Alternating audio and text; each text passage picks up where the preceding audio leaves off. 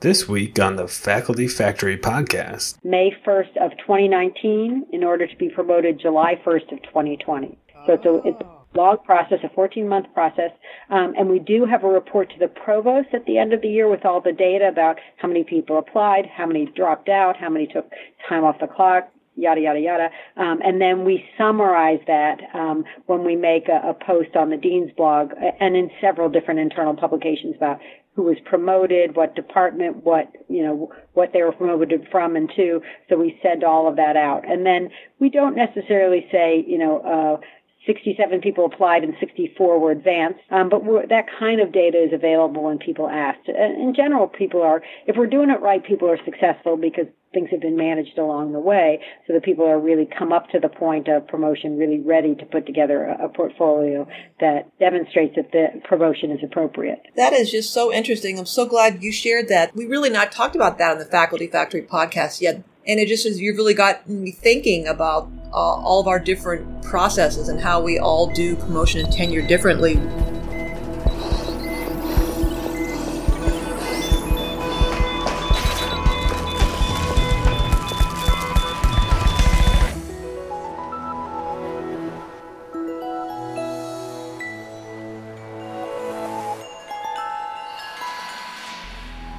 Welcome back to the Faculty Factory podcast. On today's episode, we have Dr. Sue Pollard, the Senior Associate Dean at the University of Virginia in Charlottesville, Virginia. So why don't you tell everybody is always so curious, how we get into academic affairs and faculty development, because none of us studied it. So why don't you tell us your story? How did you land here? Okay, thanks, Kim. First of all, thanks for inviting me to participate, and I'm happy to share my story because it is a funny way to get into this job, isn't it? So I am a family doctor, and I entered family medicine at a time when it was really just new as a specialty. In fact, my parents couldn't understand why I didn't just do pediatrics because that was so well established, but I knew from my third year of medical school that the thing I loved was the longitudinal relationship with patients, was seeing people in different phases of their life and seeing when they're ill and when they're well.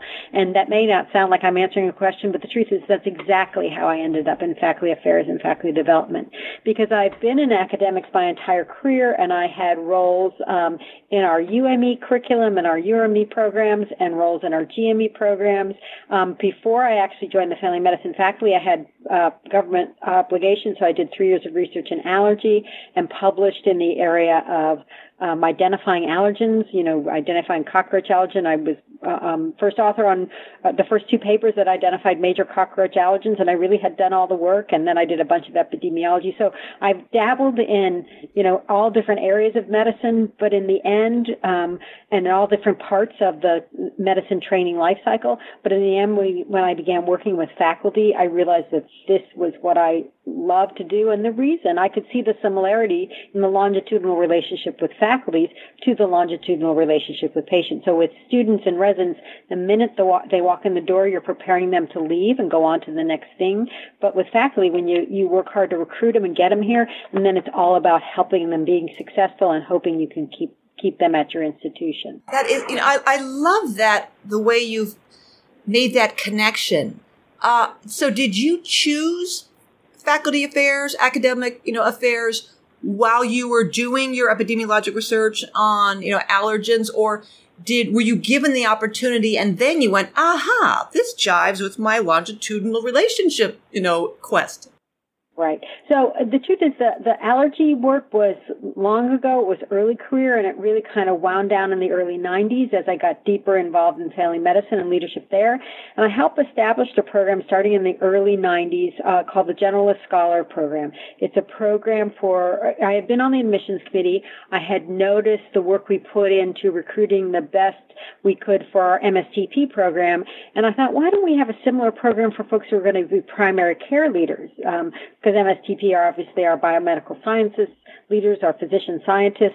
I thought, why don't we do the same for our primary care leaders? So long story short, got very involved in our application then for Robert Wood Johnson Generalist Initiative funding, and as one of the projects of that, developed something called the General Scholars Program.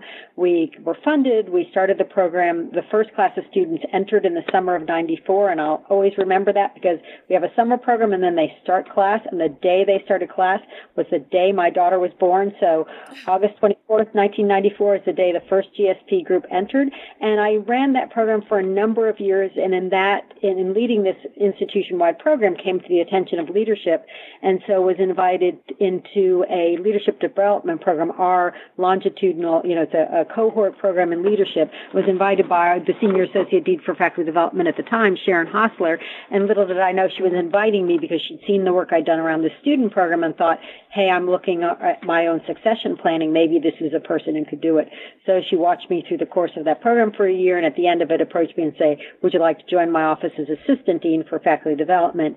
And that was my entree, and that was in 2006, and that, launched my career down the path towards being fully immersed in this office and now being in a Senior Associate Dean role and working with faculty affairs and faculty development. Well, you just said something else that I love that we say over and over and over again in our leadership programs at Hopkins, and that is, and I actually remember it's Lou Ann Thorndike said it when I was at Rush University Medical Center in Chicago. She came to talk with us, and it was about graceful self-promotion. I think that was her talk.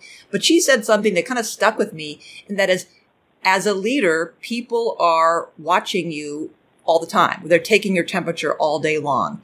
And so this concept that people watch you. And so I say this, something similar to this in all my leadership programs, and I say, not a creepy kind of stalking way, but people are watching you. And just like you said, Sharon Hostler was watching you. That is so important that during the course of our day and our work that maybe we think becomes rote and humdrum and just kind of standard and you're just kind of cruising through, we have to be aware that people are watching us. And the fact that Sharon was watching you and observing you and unbeknownst to you. So you weren't putting on a show, you weren't on stage, but the awareness that people are watching us, our patients, our colleagues, our leaders are watching us, looking for potential, looking to see that we can deliver and if we deliver and how we handle ourselves. So that's a great example of how you didn't even know it and look at where it landed you. Yeah, that's exactly how I've reflected on that whole experience, Kim. I think you're very right. And particularly people should think about if they enroll in a longitudinal program and make a commitment to it, they really need to make the commitment, and they're in it to get something out of it, but be aware that you're always performing. And in a longitudinal program like that, particularly one developing leadership skills, it almost certainly has the opportunity to provide you with new opportunities. So be mindful of picking up all the skills you can, building the relationships that are possible through that. So use it to your advantage. That's what it's there for. But know that it's also probably, just because you were selected to be part of it, it's a springboard to new things. So be mindful of what you might want to do after you finish that program. You're right, Sue. We all the time when we get together in the dean's office, when there are opportunities coming up, committees to lead, search committees to head, it's always this conversation, who can we pull? Who was from the women's program? Any ideas of anybody from the junior faculty leadership program? And so I also impart that tidbit to all the junior faculty and mid-career faculty. Listen, you're maybe one of 20, 30, 40 in this particular longitudinal course, but we are watching you.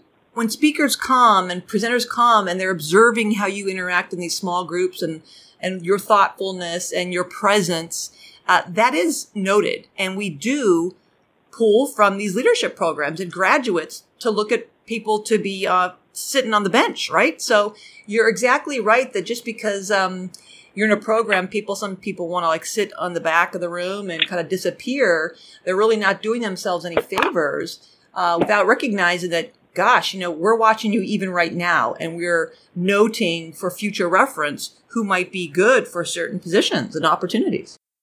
Completely agree. All right, so everybody loves to hear about the office structure. Can you run through what your office looks like now, perhaps? Troy Buer was telling us, a couple of weeks ago, he's your director of faculty development, but why don't you give us a rundown of what your office structure is like? Yeah, happy to. So as I said, it's faculty affairs and faculty development. So let me talk about the faculty development side because I think that's fairly well developed. As as your audience probably heard, Troy is a PhD. He got his PhD from our Curry School. He is just fantastic and creative, and he really is my partner in the faculty development side of things. We laugh because he's a framework guy and I'm a very intuitive kind of, oh yeah, I guess that's the framework I'm using kind of person. I tend to recognize the framework after I've done something for a while. So we complement each other because we have a really different way of thinking about things. And when he starts talking frameworks, it makes me a little anxious inside because I don't think that way. But it's really helpful to be able to mesh what we are together because he'll put out some framework and we'll riff on it for a while and come up with some really fun things. So Troy's the director and the other faculty member in our office. And he and I are the only two faculty. Then we have Ashley Ayers, who really is keeps the wheels on the bus. Ashley is just amazing. She came to us after graduating from undergraduate school here at UVA and has gradually grown in her expertise about running programs, tracking data. She is fantastic in being able to work as independently to reach out to faculty, to chairs, to folks around the university. So it's really nice to have that person who's your face, who can write the emails independently, make the phone calls, meet the deadlines for every single course and program. I mean, just somebody who can deal with the details and does it extremely graciously, down to having fantastic relationships with all the caterers in town. So we get great service. So Ashley is just, she does all the things and she loves doing it. And that's the other thing is, everybody's in a job that they love doing, I believe. That they stay in their jobs, and that's really nice, is when people are passionate about what they do it, and it comes across in their excellence. And then Ashley has support one full-time support in her offer, Jennifer Amidon, and then part-time person, Alice Keys.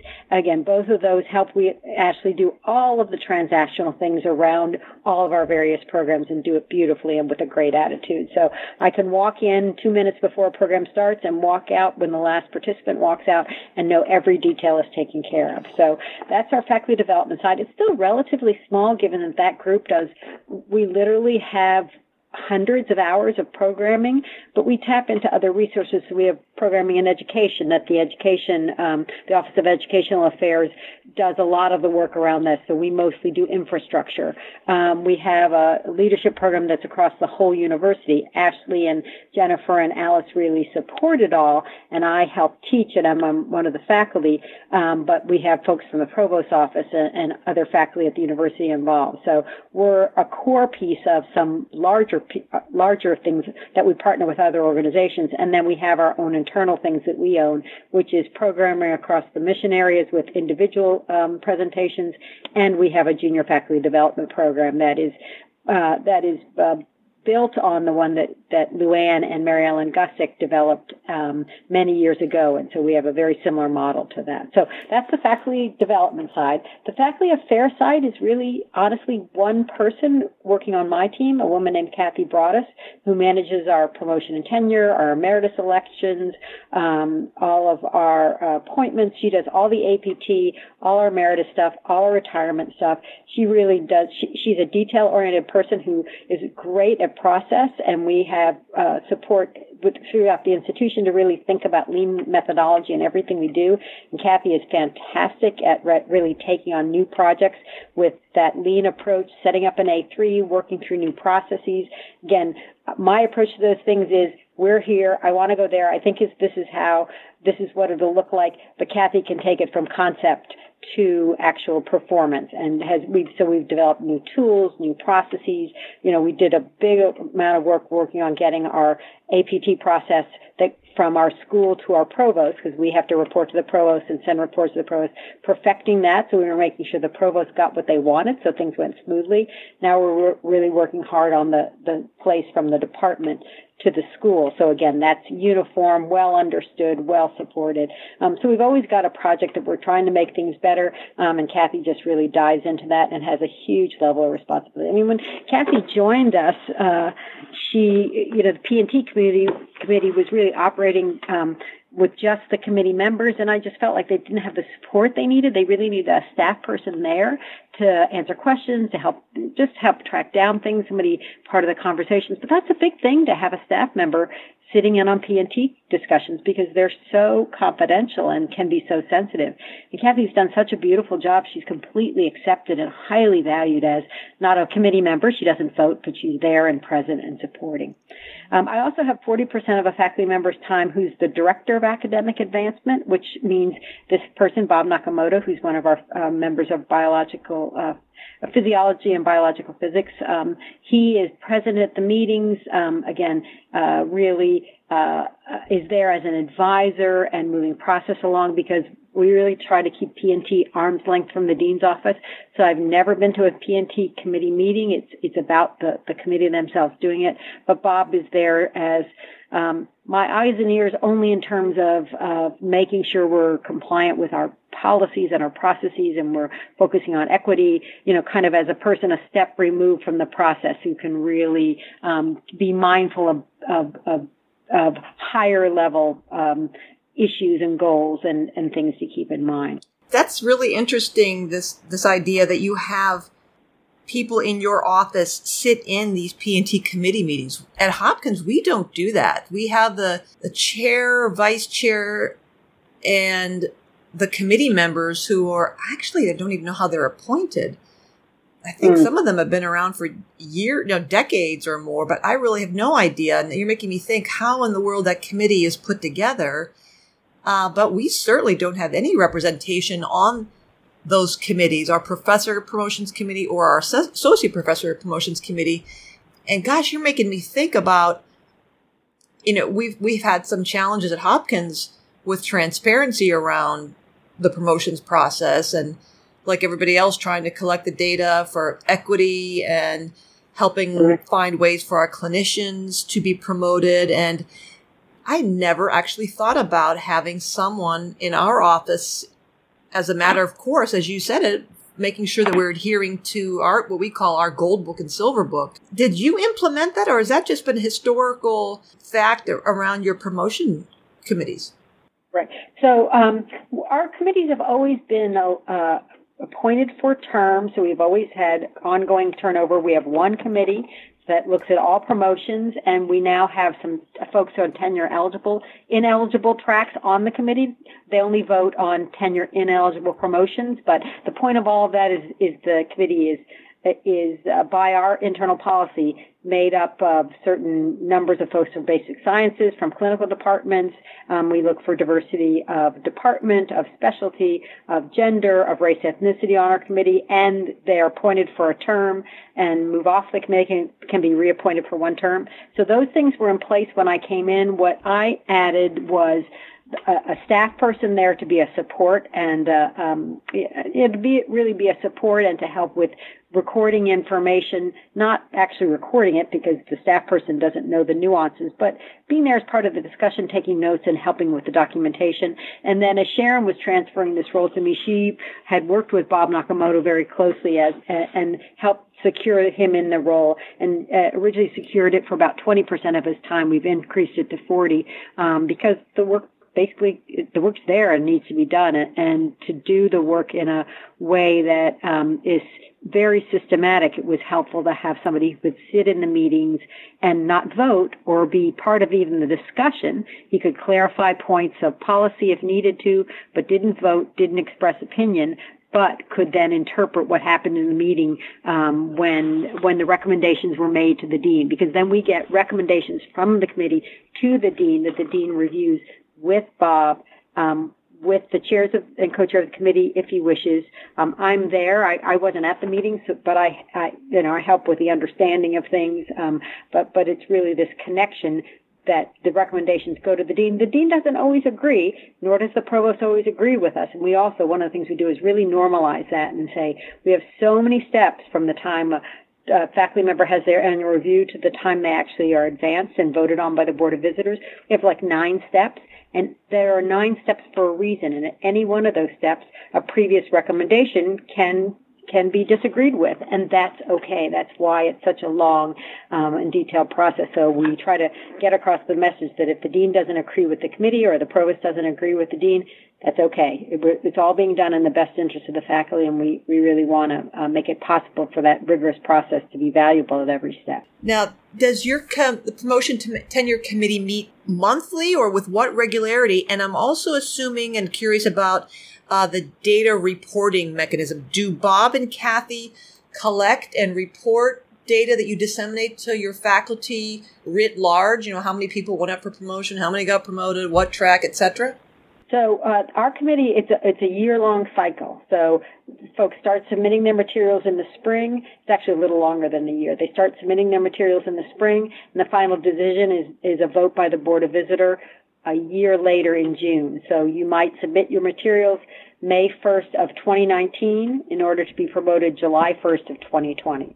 So it's a long process, a 14-month process, and we do have a report to the provost at the end of the year with all the data about how many people applied, how many dropped out, how many took time off the clock, yada, yada, yada. And then we summarize that when we make a post on the Dean's blog and in several different internal publications about who was promoted, what department, what they were promoted from and to. So we send all of that out. And then we don't necessarily say, 67 people applied and 64 were advanced. The obvious statement there being that 3 did not. But that kind of data is available when people ask. In general, if we're doing it right, people are successful because things have been managed along the way, so that people are really come up to the point of promotion really ready to put together a portfolio that demonstrates that the promotion is appropriate. That is just so interesting. I'm so glad you shared that. We really not talked about that on the Faculty Factory podcast yet. And it just you've really got me thinking about all of our different processes and how we all do promotion and tenure differently. Our committees meet monthly. Gosh, you've really given me a lot of food for thought. That's great. Well, why don't I know you had some things you wanted to talk with us about, some interesting or unique, different, innovative things you're doing there at UVA, or what's coming around the bend that you're excited about, stories you'd like to share with us out here. So what do you want to talk about? Yeah, well, I was going to finish up just with the faculty affairs side, saying I have a small office, but I have other responsibilities, and I mostly work with HR on that. And anyone who's heard me talk at GFA knows that I think highly of HR, but it's a little difficult when that team doesn't report to me in any way. Our HR now is a corporate service run across the entire university, and we're adjusting to that. So we're building the partnerships and learning from each other. So I think we're in a good process, but I'm really involved in hiring and in disciplinary action and in retirement and, in search committees, but don't own any of that. So that's a challenge both in terms of having the time to do it because there's no other professional working in all those parts of it that's part of our office, and that no one reports to me. That I have great relationships with people, and of course that makes a big difference. But I think that's one thing that's worth kind of having all of us think about. And I've learned so much from the HR folks who've been part of GFA. There are things that I learned at GFA. I think about the 9-box and succession planning. Troy and I teach about that, and we got that directly from the MCW folks.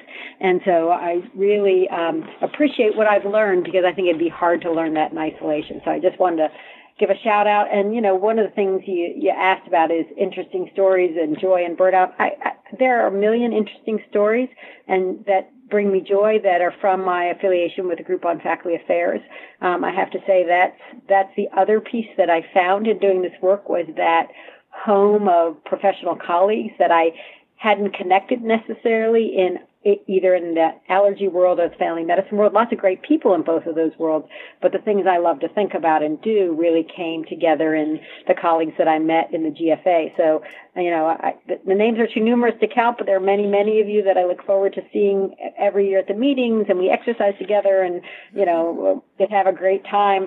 So I have to say that's a huge part of my life and what keeps me plugged in and enjoying what I do. I appreciate the learning communities that have sprung out of this group of professionals. I've been in various learning communities. It's really great to have conversations around challenges that we face and learn from each other.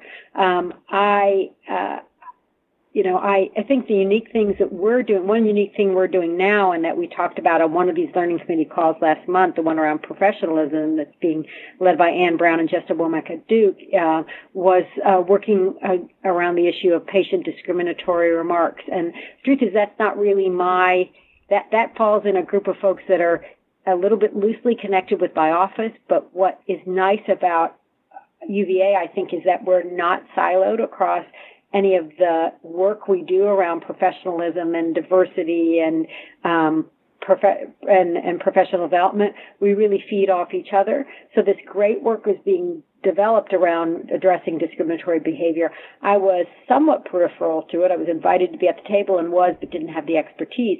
But what I did have is connections to different parts of the AAMC that allowed us to bring it it was presented at the GDI last year, at the AAMC in a couple of different venues. We're talking about it at the GDI again next week. And next week it's GDI and GBA together. And one other group, I apologize, I forget the other one. We'll talk about it at GFA again. But what... yes, GWIMS. Oh, how could I forget that? Yes. Yeah, exactly. So we'll talk a little bit about it there.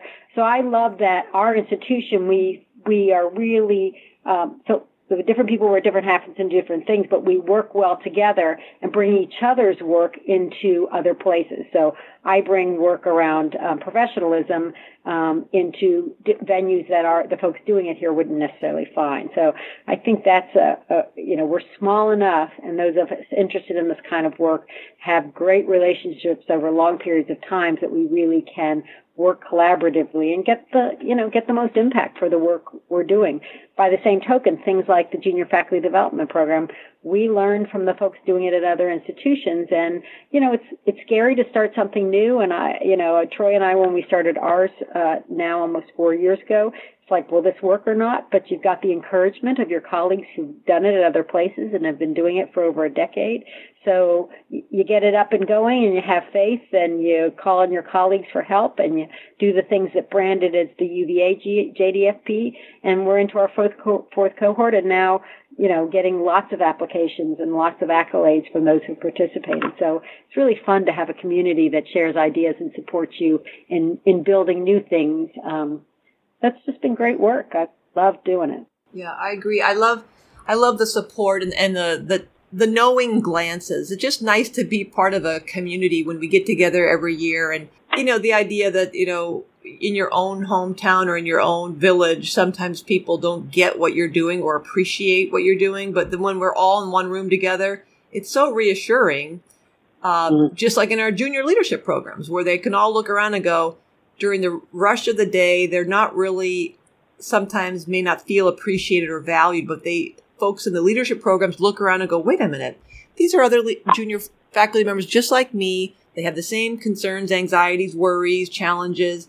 And similarly like us, we go to the PDC every year, Professional Development Conference, and I too feel such reassurance when I look around the rooms and I think, okay, they get it. I'm with people who understand the challenges and what can be crazy and the joys and the wonderful rewards we get from doing this kind of work, when back home in our own institutions, I think it's diluted by everything else going on. And so I agree with you that our group on faculty affairs family it's just vital to what we do. The other thing that I just really have loved doing, that we've now been doing for about 4 years, is our work around what was Faculty Forward, now the Standpoint Survey. Yeah. We've done it twice. Our response rate has been phenomenal. It was 74% the first time and 79% this last time. The chairs really, really appreciate and make full use of it. Troy and I presented it to the neurology department at noontime today and went through the results and talked about action planning. One of the faculty who just finished his JFDP kindly said, how do we make sure that the whole institution gets to benefit from the action plans done in each department? I was like, I'm so glad you asked, because the chairs meet monthly, and next Tuesday a chair is presenting their action plan, and the next month another chair is presenting their action plan. And so people, it takes a little while to get the wheels greased and get people to really see the big picture around why you do something like Standpoint and what you can do with it. But I think we're really at this point where it has some momentum, and people count on getting the data and are interested in what it says, and recognize an action plan that moves the needle around one or two, at most three things is really a big accomplishment and everything that they have to do. So I really feel like this place has embraced it, and I'm so pleased we've been able to be part of it. And that's another place where the learning community around Standpoint and the great resources at the AAMC, Valerie and Jared, have just made it possible. It just makes it a place you can go for resources from your colleagues and from the AAMC team. And I just think the survey is so very helpful. And ours this year, we're at I presented it to our board of visitors about a month ago. They were really interested in knowing what he said because they do coach in the rest of the university, and that gets a lot of attention. And we were asked when they did coach a year and a half ago why we didn't participate. And it's like, because we did Faculty Forward a year and a half before you even did coach. We're kind of ahead of you, and this is what we do, and this is what we do with it. So it's just really nice to be part of that kind of national effort and see it make an impact on what you're doing at our school. Now, I'm wondering if you can think of a story that maybe it reflects, you're telling us that you encourage every department come up with 1, 2, 3 action plans at most that they want to work on. Can you think of maybe one good example of an anonymous department that when they looked at their Standpoint survey results in any particular year and how they came about with identifying a thing to address, and then how do they go about addressing that and then measuring that? Does a story come to you where you might say this is a good representation of how the Standpoint data are used at UVA? Sure. I can talk about the chair who's presenting next week at the MAC meeting, the Medical Advisory Committee meeting. This particular chair is ahead of the game, but had been part of the survey several years ago, and so was aware of what the expectations were around the results. And so one of the places where at least we've seen in the last couple of years people tend to score on the lower side is satisfaction with communication about finances or transparency around finances. So what this chair did was offer an optional faculty meeting that looked at that really went through finances, explained what comes in, what goes out, how do we design, how do we make decisions around allocations of our funds, how we make decisions about incentives. He had, solid lines about the things we can depend coming in and dotted lines around the things that we can't necessarily depend coming in, and then dotted lines to incentives because, if you don't know if you're going to get a certain amount of money, you don't know how many incentives. And he said, it was an hour long. People had great questions. And the really nice thing was it really, people, withdrew. It just really seemed to settle any angst people had about or minimize the request people had for special funds. They understood how decisions were made and what the processes would be. And so things that end up being special requests or end arounds or I'm not being treated fairly, he said, it's just been a short time since he did that, but he said he could tell right away. People had a much deeper understanding about how a decision, when they had a request for funds, how that decision would be made. And, he said it actually decreased requests for, I think some things got taken off the table because people understood kind of that there's a process that we now understand and that we support and move forward. And another thing the same chair did is there was a request for, or there was not great satisfaction with the ability of faculty to be involved in decision making. So what he did is when they have important decisions to make, he sets up a SurveyMonkey question and lets people weigh in, and they can weigh in, and there are only identifiers there divisions, and then he asked the division heads to look at the report from the division, have conversations with the faculty, and then feed that into the decision-making process. So people really have a chance to weigh in. Doesn't mean that they get to decide or that it's a vote, but they get to be heard when important decisions are being made in the department. So those are both things that happened just this year. And this is a department that's a very high-functioning department, and their scores didn't suggest people were particularly dissatisfied. But until 100% of people are satisfied, there's always opportunities to say, how can we be better? And, he took these on right away. And as I said, he'll present it to his colleagues next week. Wow. What a great leader. That is a great example of demonstrating the value of the data and how, rather than sitting on a shelf, this great leader just said, okay, communication, transparency, faculty asking questions rather than getting frustrated and giving off an appearance of things are hidden or secretive or this big black box. Let's open it up. I love that initiative, and I think that's a great example of how we can use data to make improvements, and good for you. Good for him. But I think the critical pieces are chairs take it very seriously, and that's, you never know if they are or not, but our dean now expects them to. And when we're doing the survey, Jared and Valerie are kind enough every week to tell you the response rate by department, and we send that right out with a bar graph so everybody can see how they're doing related to everybody else. And I think that really drives participation. So we get great responses.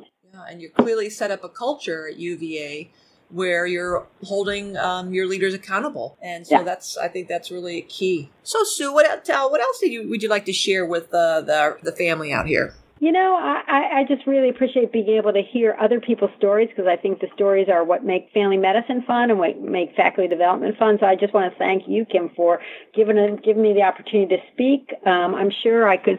I'll get off the phone and think of a million more things I wanted to say, but I think I've covered the main points that were important for me to share today. And you know, I want to thank all my colleagues within my institution, and especially my dear friends in GWIMS and GDI and GFA. I just really enjoy the work and enjoy being involved with so many of the things we get to do to help our faculty colleagues. That's another episode of the Faculty Factory podcast, everybody. You've been hearing Sue Pollard, the Senior Associate Dean at UVA. Till next time, bye, everybody. Thanks for tuning in to Faculty Factory Podcast. The mission of the Faculty Factory is to build and support a community of leaders in faculty development who share tools, resources, wisdom, and encouragement in service to our faculty members, schools, and institutions. We encourage you to go to facultyfactory.org to find out more, get in touch with me, ask me any questions. Maybe you want to be interviewed on the podcast. Thanks for tuning in to Faculty Factory Podcast. We'll see you next time. The Faculty Factory podcast and website is sponsored by the Johns Hopkins University School of Medicine Office of Faculty. For more information, visit facultyfactory.org.